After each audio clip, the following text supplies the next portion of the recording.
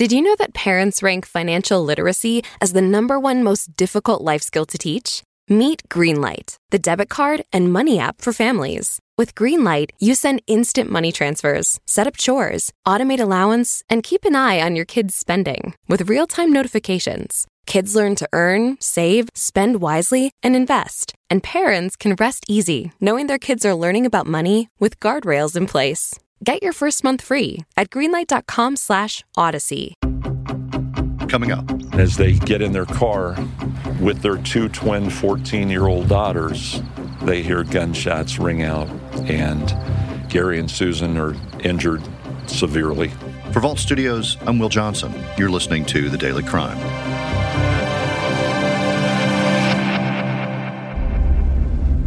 It's a senseless shooting. It's why would anybody do this to anybody, let alone our friends? And they're such amazing people. They have been nothing but a model family. They're nicest people. Now they begin the long road to recovery on the emotional journey that is going to follow that. Shots rang out in a Denver area neighborhood just recently. 2 people were sent to the hospital, and the story of what happened and how they made it to safety is really pretty unbelievable.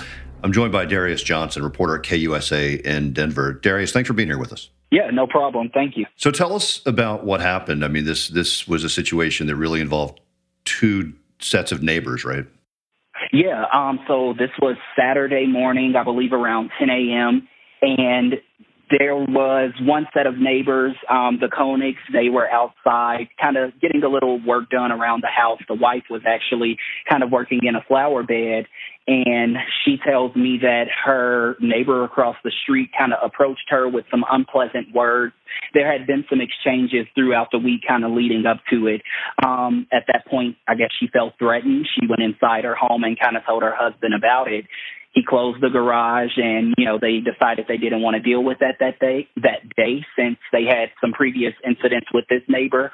They kind of labeled this neighbor as, a problematic neighbor on the street. It's a small street, maybe 6 homes or so. And as they went inside their home, they say about 15 minutes later, they started to hear shots being fired. And as they came outside moments later, they realized that those shots were kind of at their home. They pierced their garage, but those shots were ultimately being fired at their neighbors immediately next door as they were leaving their home, a wife and a husband with their 2 14-year-old daughters in the back seat. Okay, so really it's like 3 different people. You talked to 2 of them whose garage door was hit by the shots. There's the neighbor who did the shooting, and then there's the people who were actually hit, it sounds like, right? Exactly. What do we know? Well, first of all, let's talk about the couple that were hit. They were sitting in their car, and they had their kids with them. It's just unbelievable that they were able to get out of there, and they were eventually, in the hospital, right? Yes. So from what the couple's best friend, from what, family friend for 20 years tells me is they were pulling out of their driveway, 2 14-year-old girls in the back seat, and the girls see the neighbor from across the street running towards them, and they start to hear something hitting the vehicle. They thought it was rocks. It ended up being shots. And as the mother turned around in the passenger seat, she was struck in the face. And the father, as he's trying to drive away, he was being struck in the back. This family friend says as they were trying to drive up the street to a nearby King Soopers, a local grocery store, maybe 5 blocks away, the girls are calling 911 while also applying pressure to their wounds, trying to, make sure their parents are okay. So you've got 2 14-year-old girls in the back seat. They're calling 911 and tending to their injured parents. One parent, the mother, shot in the face, and the father in the back. Yes. It's just awful. And so they make it to this nearby supermarket and then are able to call. Obviously, 911 was called, and then they're taken care of from there. Yep. From there, they were both taken to the hospital with injuries, both of them in the hospital for a couple of days, very serious injuries. Luckily, the mother, she was shot in the face, but she's okay.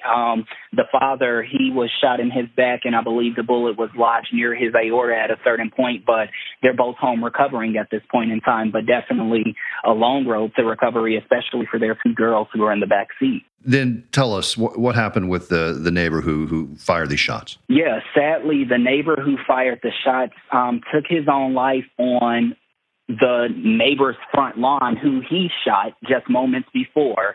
So a very kind of bizarre situation, and, you know, no one kind of knew what was going on with the neighbor.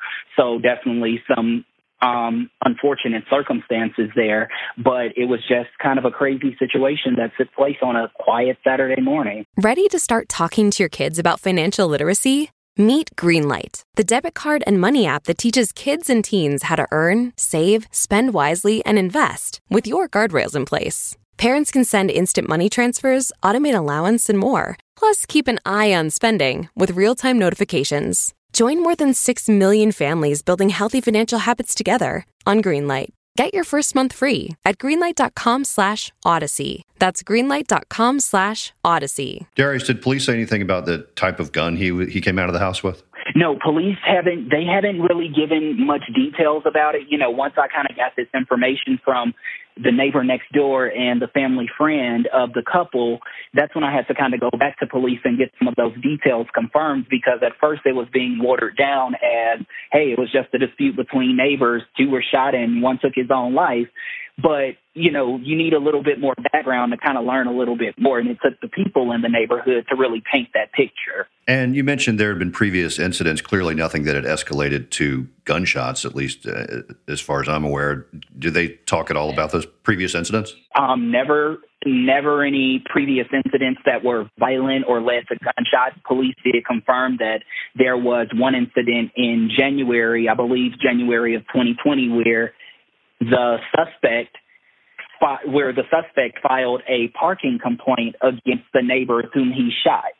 So it was just kind of weird situations that would often take place on the block, to where they just had, you know, weird occurrences, weird altercations at times. And I imagine this case is closed at this point, or are they still trying to figure out sort of what led up to it just to seal this one up? Police haven't kind of said, they haven't really said too much about it. I believe they may still be trying to figure out exactly what led up to it. I would hope so, especially in a situation like this where you're not sure if it could have been, if there could have been anything related to mental illness or just anything like that. You kind of want to know why this happened. And was the man who fired these shots and then killed himself, was he married?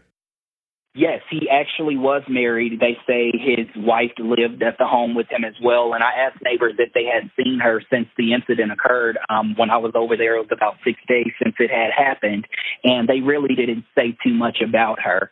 But yeah, many of them, they had lived in the neighborhood for more than 10 years. This neighbor who fired the shots, 8 years.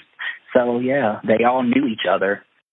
All right, Darius. Well, just a really tragic scene, horrible scene in this Denver neighborhood. Anything else that you want to end up with on this one? No, so far I think that's all. You know, just glad that this couple, these 2 teachers, are at home recovering with their loved one. All right, Darius Johnson at KUSA in Denver. Thanks so much for being here. We appreciate it. Yeah, no problem. Thanks for having me. Thanks for listening to The Daily Crime. We're here every weekday with new episodes Monday through Friday. We also have a weekly show covering cases around the country, True Crime Chronicles. Check it out today wherever you listen to podcasts. That's True Crime Chronicles. For Vault Studios, I'm Will Johnson.